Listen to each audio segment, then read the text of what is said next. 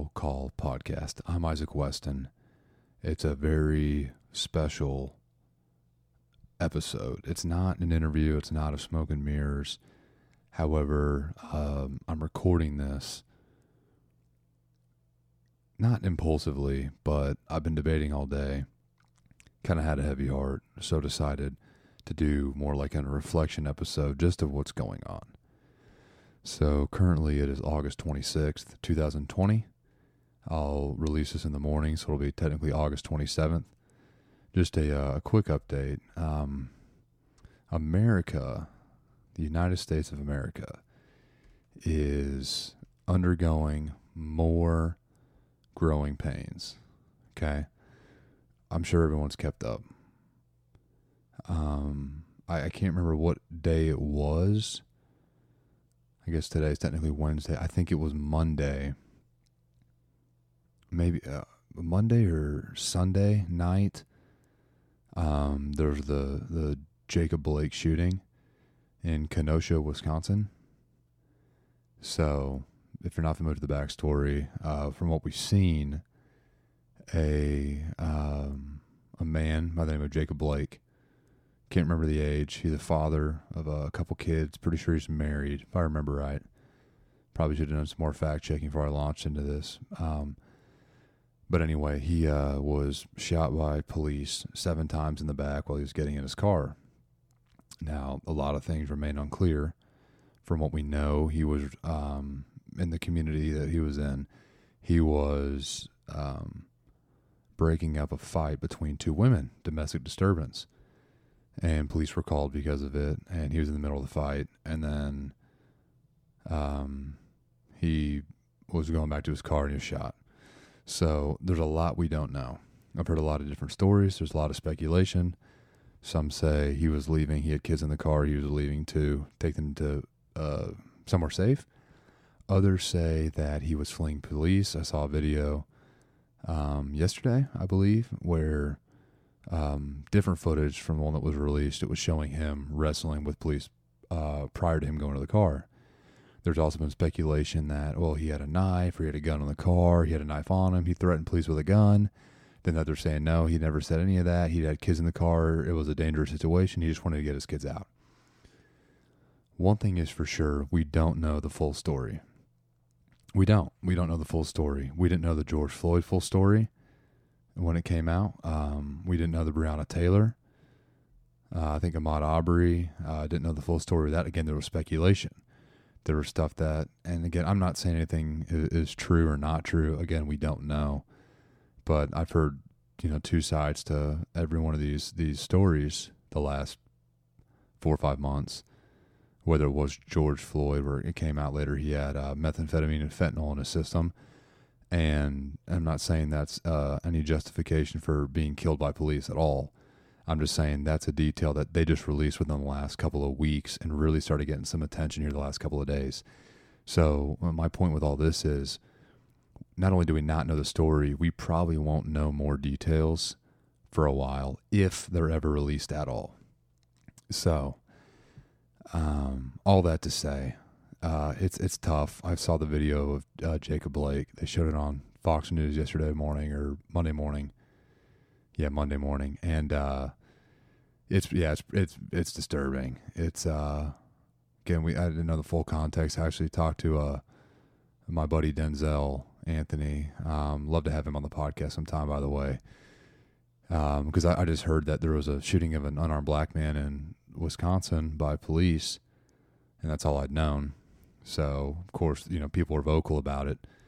And on August 24th, I was talking to my buddy Denzel, and that's why I asked what the context was, because all I'd seen was the video. Anyways, yeah, Denzel's a great guy. I definitely always appreciate his insight he's a young black man, very active in Memphis. Always been big in Habitat for Humanity, mentoring, pouring into the next generation, truly making a change. And I've gotten the privilege to meet lots of great people in the city of Memphis and different cities I've gotten to go to, but especially Memphis. That's where I'm at right now recording this. Anyway, going back to my original point, this is a tough time. This has been a very tough, I don't even know how many months now for America. George Floyd was end of May. By end of May, early June, we're seeing a lot of riots and protests. We're seeing a lot of social change. We just had the NBA come back, and they ended up announcing today that a lot of teams have pretty much postponed the rest of their season, but they postponed playoffs today in light of the Jacob Blake shooting. As they're, playing in front of no crowd because of coronavirus, and they have Black Lives Matter on the court, and they have different expressions on their jerseys. So they just came back to play with some of these changes made to show the show unity. It's a tough time. If you haven't had the chance yet to listen to Julian Griffin talk on episodes 4A and 4B, I encourage you, not because it's my podcast and I want more views, but he truly had great things to say, and I've gotten a ton of great feedback from him or from other people, but about his episode. The people really took to him, and he had a great approach. He's seen a lot, and I really respect him and his views. So anyway, just a quick plug on that. But right now we're in a season for lamenting. I think biblically, of course, the Old Testament is about the Israelites, is about the Jews in the Bible, the true Jewish race. And one thing that I think the Jews, and to my understanding, they still practice it today, but one thing that they have gotten right historically, through Scripture, and then, like I said, today, as far as I understand, is they have something called Shiva, which is a week-long, it's a 7-day period of mourning. They grieve. It's bereavement. So they'll have a proper burial, funeral for somebody, and then they spend a week grieving. And there's, there's a spiritual aspect to it, of course. It's complete reliance on the Lord. But also you think of just the emotional toll a death or a traumatic experience has on an individual. And when you can take 7 days to focus only on that and process that, the wonders it does for your mental health. And I'll go more into that here later. But I think, that's one thing that they have done right. And I think that is, whether, you believe in the Bible or not, Judaism, Christianity, Muslim, nothing, whether you're a person of faith or not, that is something that I do admire. A lot of different practices, groups, belief systems, talk about meditation, talk about clearing your mind. Then that kind of, plays right into that as well.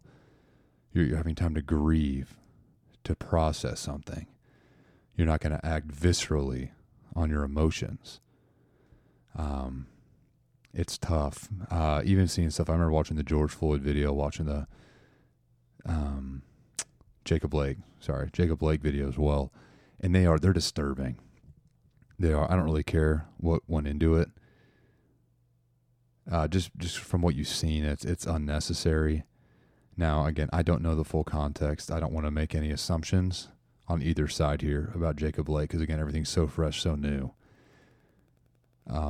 If true, everything that I've heard about how he was just trying to leave, get his kids out of there, either way, getting shot in the back, that's just, unless he actually was reaching for a gun and we don't know that, and it comes out later, of course I'll correct it, but like unless that's going on and the officer saw something that we did not see and will not know yet, I mean that's pretty I don't know if cheap is the right word, but it's just not right. Like, I don't know. It's disturbing to watch because it doesn't seem right. Like I said, it seems cheap, almost like cowardice. Now, all that to say, if there's more that comes out later and you see why they made it, I don't necessarily think that, we're all a bunch of just bloodthirsty individuals trying to just kill anybody we don't like. So I'd like to give people the benefit of the doubt, and then I don't want to make any rash conclusions without knowing the details. But regardless, nobody deserves that. Nobody deserves to die the way George Floyd did or Jacob Blake, because now what's come out that he's paralyzed from the waist down. And he's young. He's older than me, but he's young. And he's a father, he's a husband, he's a cousin, he's an uncle, he's a member of the community. He's God's creation. So it's tough to see something like that happen. So again, we're going through a lot as a country. There's a lot of division. There's a lot of tension. There's a lot of people hurting. And I've always been one, almost to a fault, but I've always been one to really like facts, whether it's history, whether it's even something like math or engineering, had to do a little bit of that in the past. And I'm trying to work on not being so quick to jump into facts that we miss helping people who are hurting. Because again, facts could come out. Who knows? It could change the entire context of the Jacob Blake thing. We don't know. That all remains to be seen. But as of right now, they haven't. And there are people hurting. And that's also a fact. I know a lot of people I've seen on social media, they are really hurting. They're really struggling with something like this. So I think me as a Christian and me as a person who can't really empathize, how do I start to understand them better, people that are hurting? Because, when it's not this, it's going to be the next thing. Whether it's, a racial thing, and not just, black and white. I don't know why we've made everything black and white, as if, black and white are these antithetical, races that they always have to, I mean, there's Native Americans, and there's Asians, and there's Hispanics, and, there's people from the Middle East, and there's different, parts like even Central to South America, just the differences you see there, and then different dialects of different languages. So there's a lot more than just black, white, and then 3 other colors. There's a lot of different ethnicities. And so it's never just going to be, one group versus another, because at the end of the day, we are all human. So as of right now, black people in America are hurting. So you think as a Christian, but also just as a fellow American, okay, how can we help? How can we help, mend this gap? I always think of Romans 12:15. It says, "Rejoice with those who rejoice, mourn with those who mourn."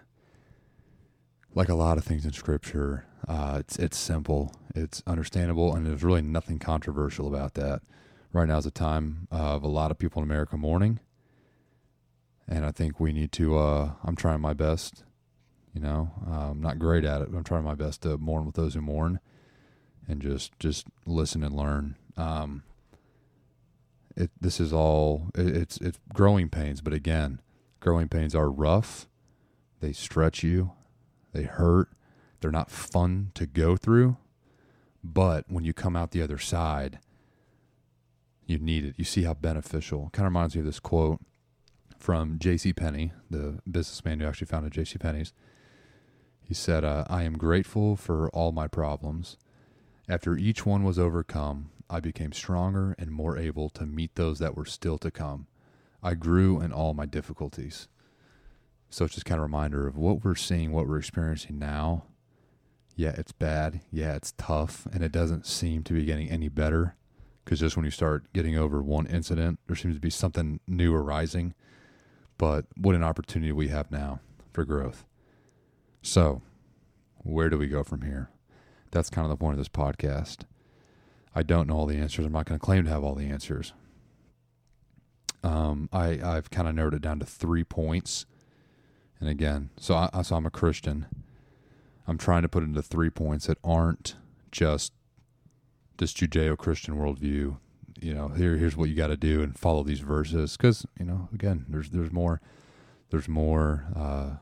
people in America and the world than just Christians, and I understand that, and want to be impactful to everybody. And so here's the 3 I've kind of narrowed it down on, and I'll expound on all of them and kind of give my reasoning. Number 1, start thinking rationally instead of emotionally. Number 2, start taking individual responsibility, individual accountability. And number 3, start treating others as individuals rather than these generalizations. So kind of how I got to those 3. A lot of it's from just what I've seen, especially from mid-March, when the pandemic got real bad, all the way till now. Here we are, end of August almost. So you're looking at it's been over 5 months. And the kind of stuff that we've seen. And again, I'm not a fan of cancel culture. I'm not a fan of censorship. I'm not a fan of suppression, whether that's free speech or religious beliefs. Just even one thing I want to normalize, again, is just disagreeing with each other. I mean, it's healthy. I think of all the great conversations I've had, and a lot of people will take this posture of humility, and they've been so, gracious as to call me out when I'm wrong, or if they disagree with me, explain why, and just leave it at that. And then, if we don't agree, we recognize, hey, we're not going to agree on this, agree to disagree, as the old cliche says.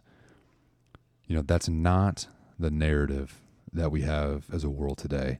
There's no longer agree to disagree. It's if you disagree with me, I'm going to name call you a bunch of these reasons. I disrespect you as a person now. Like you've lost all credibility, all sense of morality I thought you had that made you a friend or a colleague, whatever. Like that's gone. And then I want nothing to do with you. And like that, what about any of that is healthy? It's not. It's self-righteous and it's selfish. And I'll talk more about it later here. So why I started saying, start thinking rationally instead of emotionally. I know it's easier said than done. We all get emotional. We're all human. Just a quick thing. I think about, so for my Christians out there, I think about Jeremiah 17:9. Always a verse that comes to mind. The heart is deceitful above all things and beyond cure. Who can understand it? So that's the heart. That's the basis for our decision making. What we're passionate about, what we feel, how we feel. It's deceitful. It's beyond cure. Who can understand it? There's a good study I read on the Atlantic from, September 2016, and it talks about the best headspace for making decisions. Anger is not the best way to approach a big choice, but neither is happiness.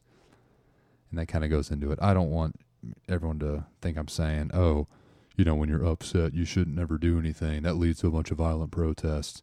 No, but kind of going back to the Shiva practice of the Jews, taking time to grieve, to mourn, to clear out the headspace that it's talking about here.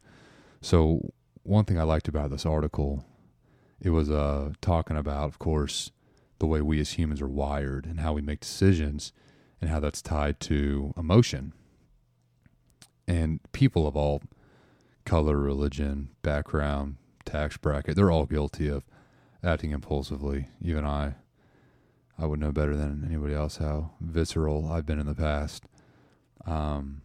But so what it was talking about here, if I can find it, is it was mentioning this Harvard study, which I scrolled too far down. Sorry. Okay. So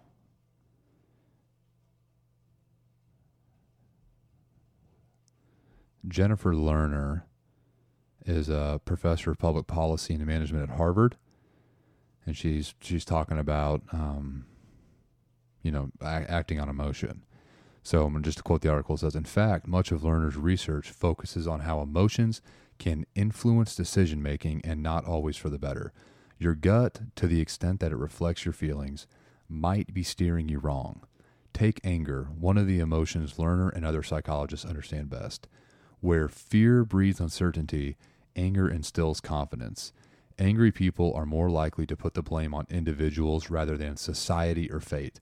Anger makes people more likely to take risks and to minimize how dangerous those risks will be.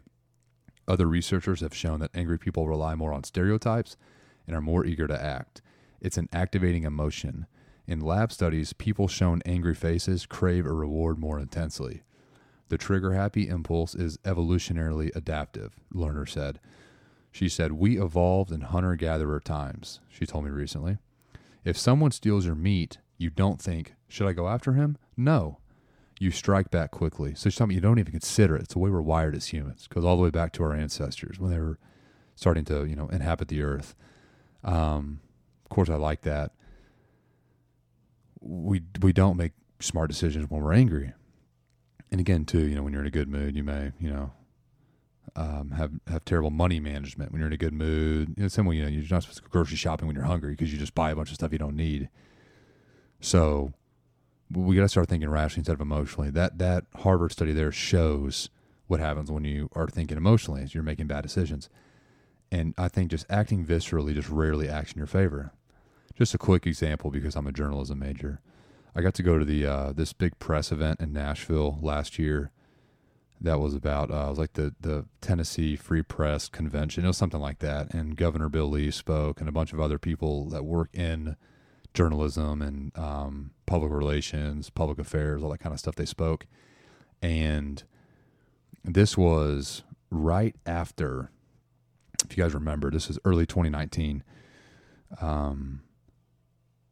Jussie Smollett, the actor, I believe from Empire, had just had the whole news scandal where he was walking down the street in Chicago at 2 or 3 a.m. Two guys in Make America Great Again hats approached him. They called him the N-word, called him a faggot because he's homosexual, continued to slander him, tied a noose around his neck, beat him to a pulp, ran off. And so that was a huge story. And then around that same time, there was the Covington Catholic school kids that were in Washington. It was a group of young high schoolers, all boys, all white guys, and they were wearing Make America Great Again hats or Trump shirts or whatever, and they were there in Washington at a big event, and there's an old Native American man playing a drum, singing a song, something that was ritualistic in his tribe. And the way it was shown was, here was this one kid, and he was kind of the face of the group, and he was kind of like patronizing this Native American man. Well, these stories were about the same time, and media as a whole had a field day. Well, of course, people don't like Trump as a whole. Well, that's really neither here nor there. We're not going to talk about that. But the media understood both of these incidents revolved around Trump supporters. And plus, according to Jussie Smollett and according to this video in Washington, well, the culprits were wearing Make America Great Again hats. They're outspoken about their support for Trump. Well, later it comes out that Jussie Smollett, like that whole thing was made up, completely fabricated by Smollett. It was a hoax. And then it came out with the Covington kids that there was actually another group there that was pretty much having a little bit of confrontation with the Native Americans. And this one kid from Covington with his buddies stepped in between. And so pretty much he wasn't making fun of the Native American. He was protecting him. And he was just letting him do like his little dance and his song and, his ritual. Because like it or not, the Native Americans, they're a very neglected group. And this is their country as well. So they have every right to go, practice, exercise, whatever you want to call it, their beliefs, their traditions there in Washington. So while I'm at this press conference, a lot of media professionals, of course, is all the age of fake news, they have to come out and admit how they got the stories wrong.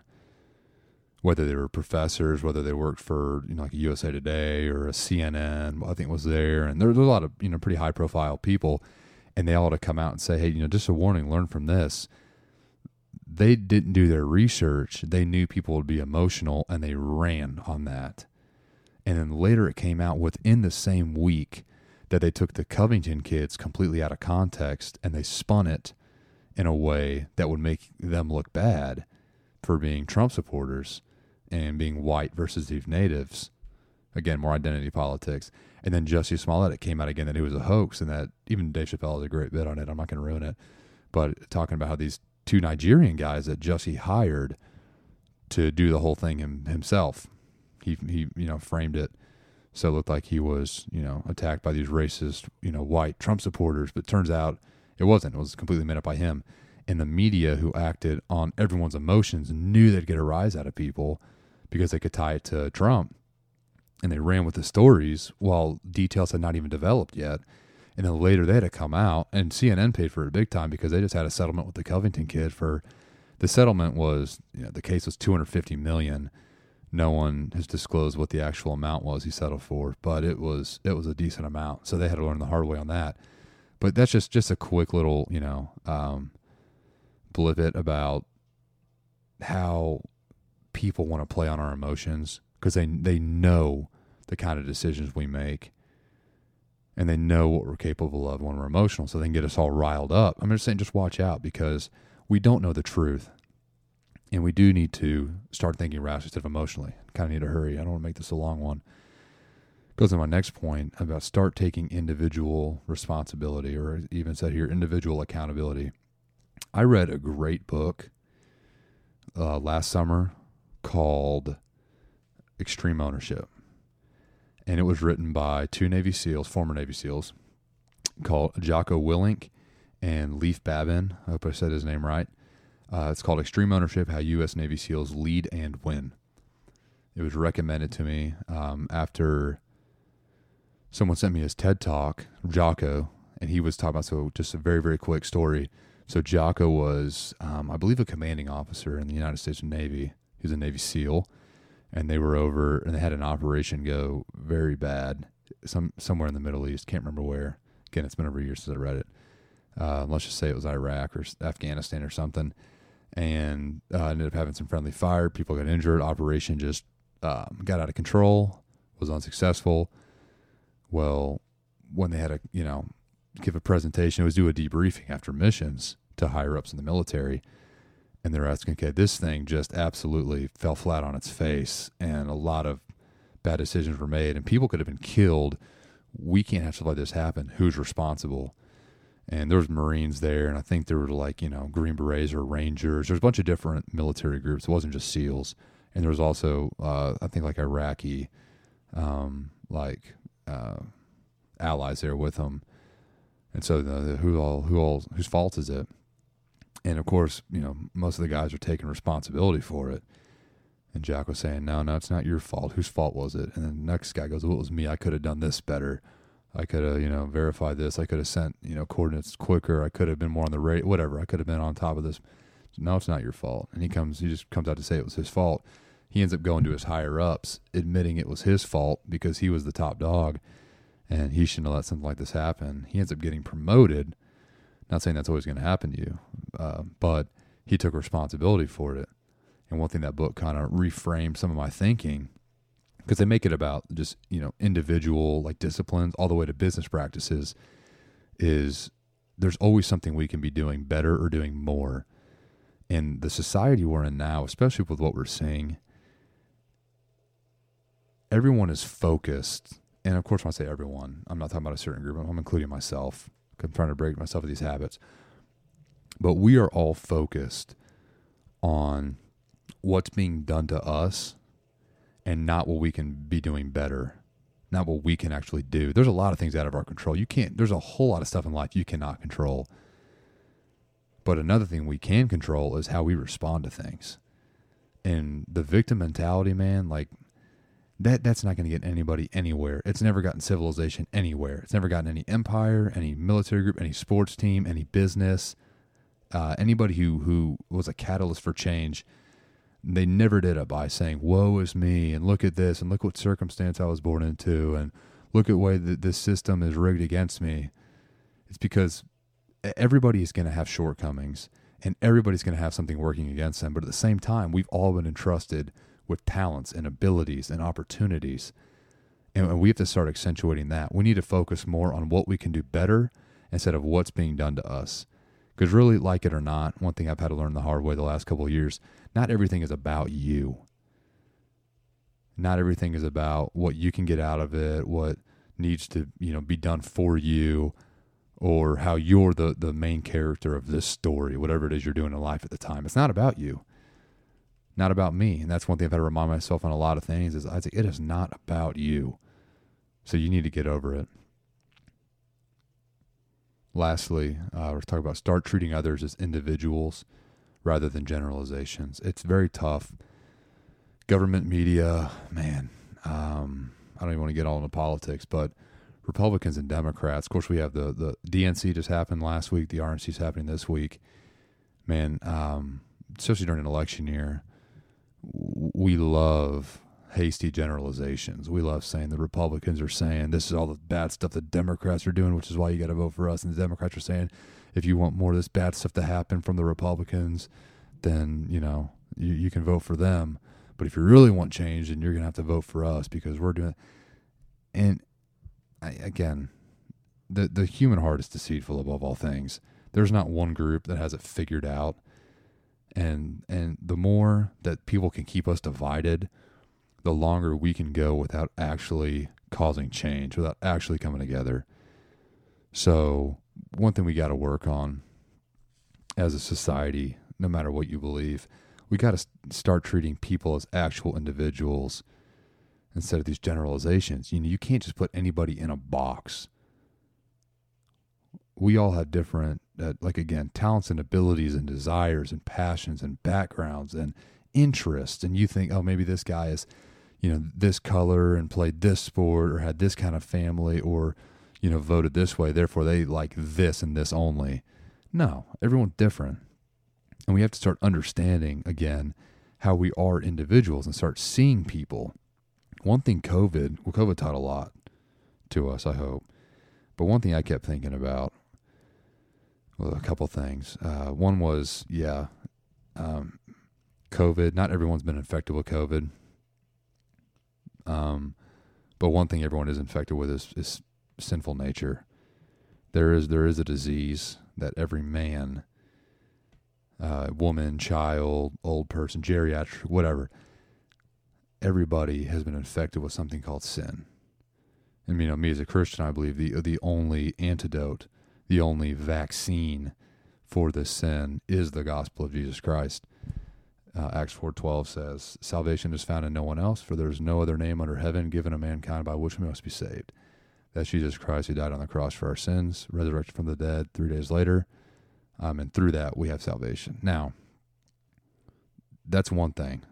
There's something way more severe than coronavirus, and it's that human beings just at the core are not great people. We have seen that the whole time. But the other side of that coin is, one thing that COVID has taught us is that we need everybody else. When we saw the way some jobs are deemed essential, some are non-essential, I get the principle, but at the same time, every job's essential. Okay, you're a YouTube vlogger. We don't really need you. I get that. But, I think about a rising tide lifts all boats. If everybody is working, everybody has that sense of purpose. Everybody's getting to just invest in their community. They're getting money they can pour back in their economy, and you can help out. Well, now you have people in the restaurant business. They're out of work because that was not essential. Well, they still got bills to pay. They got stuff to take care of. We got to help them out. So one thing that showed us was, man, we need everybody doing everything that they're already doing for a society to function. The whole thing about how it takes a village to raise a child, we saw that with COVID. We saw that. We need everybody. And I was hoping that seeing this void of a lot of people who are no longer in their position doing what they were already doing, and now you say, well, something like a haircut or, something like I'm going to meet somebody for a drink, but now all the bars are closed. Or now I can't fly because they cancel flights, whatever it is. There's a lot of people in society that we need. We all need each other. And I was hoping we'd have more of this, an appreciation. I remember I was working at a moving company, and when we started, we were about some of the only people on the road. It was construction crews, landscaping crews, other blue-collar guys, nurses, and then us as movers. And we'd be driving all around Nashville and stuff. And customers would always just tell us, thank you for what you're doing. Thank you for working. Thank you for doing this. Because, it's not a great time to be working, but, we're so glad that you guys are working and helping us out. But at the same time, we're super thankful to even have a job and have some income.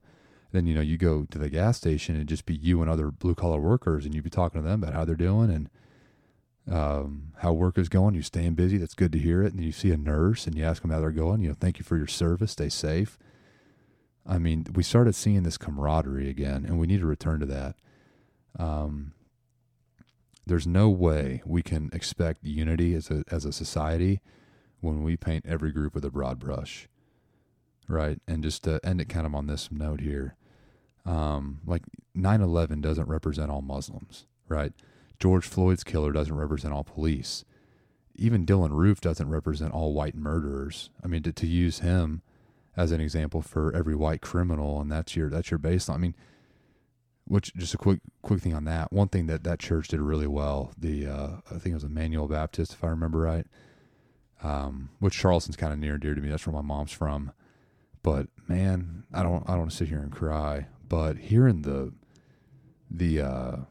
way these people from this black church spoke to him when he was in his like holding cell there over the camera, however it was, and just talked about how they forgave him and loved him and wanted him to give his life to the Lord. And just seeing the way that they, who were victims of his evil, the way they grieved and they lamented, but ultimately they let him know, we've been forgiven, therefore we forgive you. I mean, man, that speaks volumes, even to this day. Remember, there was a mass shooting at an Amish schoolhouse back in like 2006 or something, and the Amish did the same thing where they forgave the shooter. I mean, you want to talk about how we get unity, man. I'm not saying we turn the other cheek. I'm never that perfect by any means. And I do think there needs to be justice. And if someone breaks in my house, now's not the time to sit down and have a nice heart-to-heart. Dude, you're going to get rocked with some hollows. But, that truly does speak volumes. And just lastly, I kind of want to end it on this, something that we all need to work on, and I'm guilty of myself. In terms of like cancel culture and stuff that we're seeing, it's unbecoming and it's narcissistic when we are offended by literally everything or just anything that we think we deserve to be offended by, and there needs to be change because of it. I mean, people don't want to be around people like that at the same time, but also it kind of shows we're at a society where we're very self-centered when it's, there's one thing I don't like. I demand change in this facet of society. And if it doesn't, not only am I going to, throw some big temper tantrum, but if you don't agree with me on that, I'm done with you. You're canceled. Come on, guys. That's not, we do. Again, we need everybody. And I've known a lot of great people over the years. I've gotten to, meet natives when I was in Alaska. I've gotten to hang out with Hispanics from different parts of the world. I've gotten to go overseas a couple times. I've made a lot of great black friends over the years playing football, and then the last 6 years I've been in Memphis, and everyone that I've met, they've all like broken the stereotypes for the most part, no matter what group you are, because rarely are we our generalizations, no matter what group you are. There's Democrats and liberals that I've gotten close with that I truly respect and value their opinion, and I'm glad they think that way. Just so we don't need everyone thinking the same way. And then I've met Trump supporters, and you think, the way the news paints out Trump supporters, there'd be some bad, unethical people, and they're not. They're nice people that lay down their life for you. So all these generalizations got to stop. We got to start seeing people as individuals, and I think that's truly what's going to start bringing some change. Lastly, just to wrap this all up in a pretty little bow, is just a poem again, talking about the growing pains we're going through, the stuff that it is tough. We're trying to seek truth. We're trying to figure out. We're acting impulsively. People have the right to be mad. People have the right to be upset and want change. You got to fight. America was founded by fighters. We got to fight for something noble. We can't fight, acting emotionally and impulsively, but we got to know, okay, what is it's bad? What is the good practical response? And then how do we implement it? How do we fight for change? How do we make this country or this world, this society into what we believe it needs to be? And how do we do it practically with longevity that it's here to stay? I like the poem Good Timber by Douglas Malloch. It reads, "The tree that never had to fight for sun and sky and air and light, but stood out in the open plain and always got its share of rain, never became a forest king, but lived and died a scrubby thing. The man who never had to toil to gain and farm his patch of soil, who never had to win his share of sun and sky and light and air, never became a manly man, but lived and died as he began. Good timber does not grow with ease. The stronger wind, the stronger trees. The further sky, the greater length. The more the storm, the more the strength. By sun and cold, by rain and snow, in trees and men, good timbers grow. Where thickest lies the forest growth, we find the patriarchs of both, and they hold counsel with the stars, whose broken branches show the scars of many winds and much of strife. This is the common law of life. Fight the good fight. Finish the race. Keep the faith. We need everybody. I don't care what color you are and who you vote for in November. We need all of it. And it's okay if we disagree on issues. We can't make it personal. We can't cancel each other. We can't be victims. We got to see what can we do better. How can we step up? How can we be an instrument for change? What can I do? What is within my control? How can I see you as an individual and not just some person with a certain ideology with a total disconnect between us? Thank you guys for this. I've had a lot of reflecting today and a lot on my heart. Don't really know what'll become of it all, but I just want to say thanks for the support. Cattle Call has picked up a lot of speed. People have been receptive. People have reached out, been so supportive and so encouraging, and it makes me want to get better and to do this long term and have a lot of great guests on. I'm excited for my next guest. I don't want to spoil it, but it is a woman. I'm being diverse. And yeah, just got a lot of great people, got a lot of people supporting. Thank you for your support, whether you've, left reviews or ratings or followed me on Instagram or Facebook or whatever it is, or promoted it to your friends, told your friends about it, whatever it is. Just, I definitely do appreciate it. It's not gone unseen. Again, that was just a quick reflection on what's going on, man. I'm thankful for every single one of you. Thankful for everybody that's contributing to this country, this society, to this world. No man is an island. We need all of us. Again, I'm Isaac Weston, and I will see you on the other side.